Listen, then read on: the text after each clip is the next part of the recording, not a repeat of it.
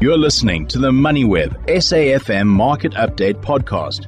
As always, we start off with how the markets have been performing, and I'm joined for this evening's market discussion by an old family favourite, Wayne McCurry, Senior Portfolio Manager at F&B Wealth and Investments. Good evening, Wayne. It's been a while, we haven't spoken, but it looks like today's a good day to catch up, except if you're the Rand. Yes, well, look, I mean, today was a good day. It's all in the back of overseas markets going quite strong, and that was really fueled by NVIDIA's very strong numbers that came out last night, and the share price shot up enormously, and that really one company has lifted global markets. So we had a nice strong day, up nicely over 1%, and all the shares that have been battered over the last while actually were the best performers. You know, some of them Anglo American Platinum, Impala Platinum, Sasol, Sibanye, they were all up between sort of 4 and 6%. So it was a very, very good day. And the Rand was quite a week earlier on, but it's actually now just below 19 against the dollar. Wayne, that NVIDIA announcement, we'd been building up to it the entire week. We got all sorts of data that came out before that. And before that announcement, we actually saw the NVIDIA share price trading low at around $670-something odd dollars at some point as well, from those $730 highs. But it seems as though once those numbers came out, the share price rallied right back to $730 within an hour as if nothing had happened. Correct, yes. Look, these are very good numbers. I mean, NVIDIA is in quite a unique position in that they truly are the leaders in the production of chips. So it's not a sort of just a factory that produces chips that go into your cell phones. These are really, really top-end chips. Their main product line, they sell for $200,000 a chip. So you and I haven't got that in our cell phones. They do make gaming chips and other things, but it's really being used for AI. And they've got the intellectual capacity to produce these chips. Other companies are still trying to catch up. So they are in a very strong position. But of course, the share price, has shot up enormously. Even since January, it's up incredibly strongly. So, but yes, it was a good result. Yeah, I think from last year's lows of about 100 Rand to now, or actually a couple of years ago we were at about 100 Rand. Now we're at about 700 Rand. But last year alone, I think we did north of 240% on that stock. Wayne, are you concerned that at this stage, with the volatility in the market and everything sort of pinning its hopes on some form of hope, that stocks like NVIDIA might tend to price in a lot more than what is necessary? You alluded to the fact that those numbers were exceptional, and they were. I mean, outperforming quarter-on-quarter revenue was exceptionally well, but at the same time, the performance of NVIDIA has been almost 25% of the S&P's performance from the start of the year. So is that not a concentration risk for investors at this stage? Look, it obviously is, but I mean, understand markets are quite strange things. Normally the market performance in any good year is by a particular sector and a handful of shares. So it's actually quite normal, let's say like we got now with the Magnificent Seven, that's giving you essentially all of your performance. It's actually not that unusual. But so there's always concentration risk in a market, especially when it's going up on a new theme. And of course, the new theme now is AI. Wayne, I don't know if you caught the announcement from China that they would be once again meddling in regulatory affairs, or meddling in market affairs rather, and they would be halting the ability of investors to place short trades or place trades in the auction. And obviously that is a concern for things like a free market. And as we discuss that, I wonder how that filters into the conversation we're having now around the fact that markets often look for very key things that will identify how that overall market might perform throughout the year. And we've already seen Chinese markets under pressure. But now with this latest announcement, what do we make of it as investors and market participants that want to be involved in the Chinese markets, but clearly might not want to get their hands tied to what the Chinese government has to say? Yeah, well, look, we all know China. It's a good old-fashioned communist regime that thinks they own everything and run everything. So this is just the latest of many, many efforts by them to get the share market up, because Chinese share market has been a terrible investment for a long time now. So, they've done many, many things. They force banks to buy shares. They they've got many tools at their disposal to manipulate the market up.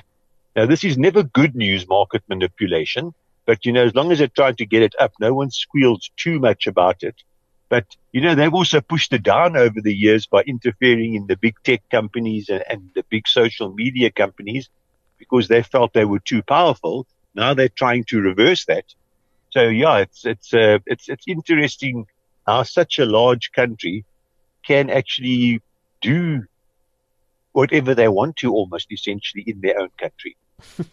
Very interesting indeed there. When you touched on some of the stocks that had really good days today, and I'm just having a look at some of those counters, the likes of Sasol that have been under pressure for the longest time. Amplats as well didn't have the best start earlier this week, and we're seeing that recovery. But Implats as well. Speaking to the point that some of the platinum counters might be seeing a bit of reprieve, not necessarily gains yet, but a bit of reprieve from the hammering they've taken over the last couple of weeks and months. For a long time. Are you still looking at the mining sector going into 2024? Do you think there's now's a good sort of time to be getting into that, following what we heard from the budget speech yesterday and the infrastructure pronouncements from the minister? Do you think mining might be the way to go for us?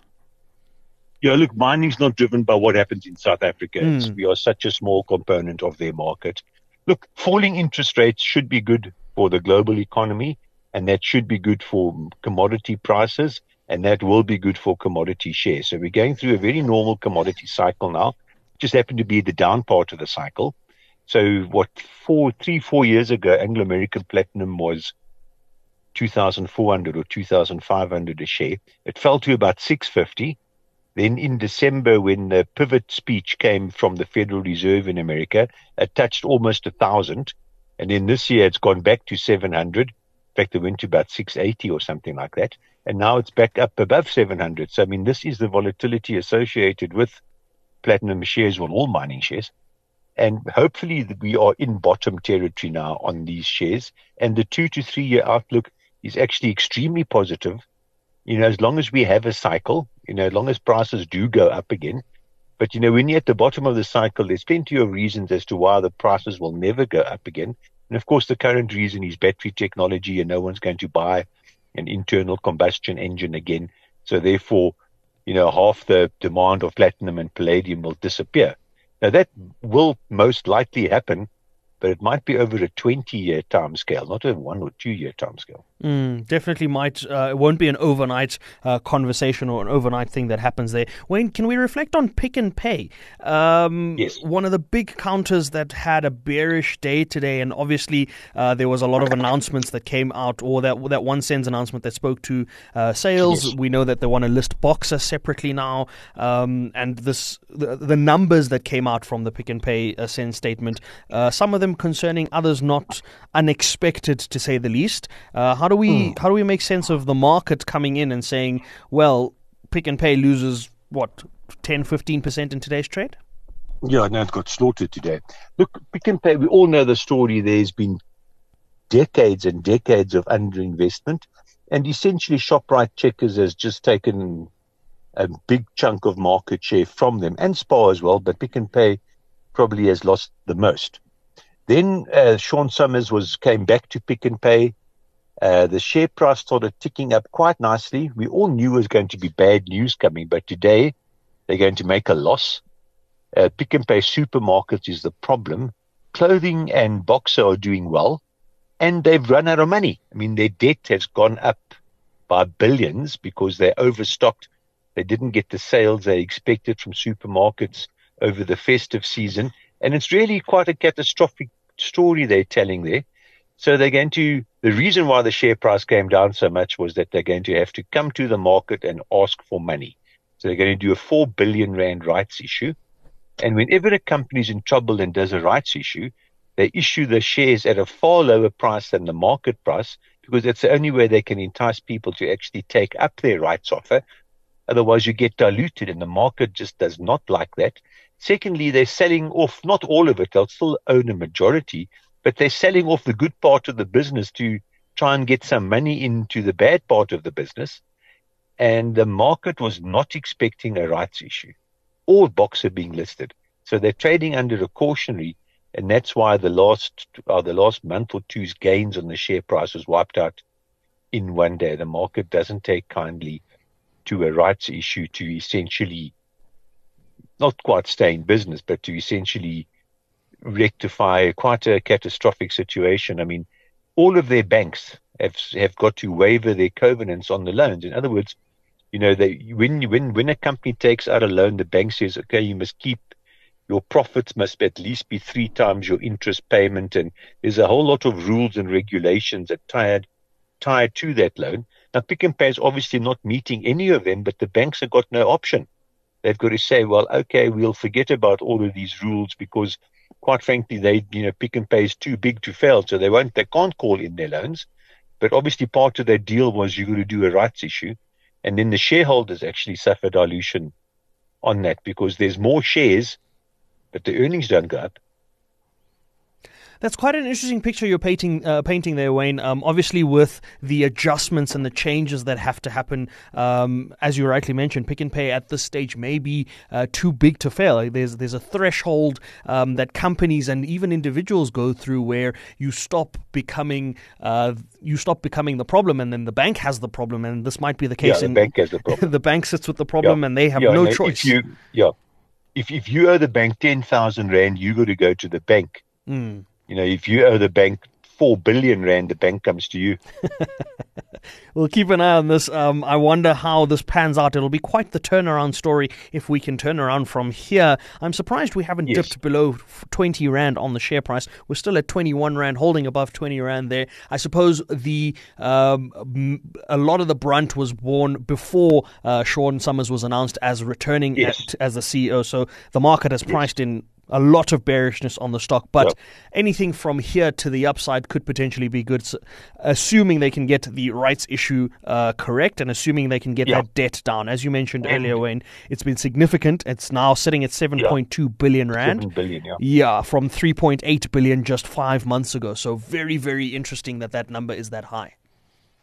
Yes, very much so. Obviously, they got just too much stock. They didn't get the sales through. They've got all the restructuring costs and a whole lot of other issues. But look, Shoprite Checkers is serious competition, and Pick n Pay has been under-investing in their business for decades. They've been paying out too much money in dividends, and they've actually been under-investing, and they haven't kept up to speed with Shoprite and Checkers. Now, to play catch-up is a long story. I mean, it's not a one-year story. It's serious competition out there.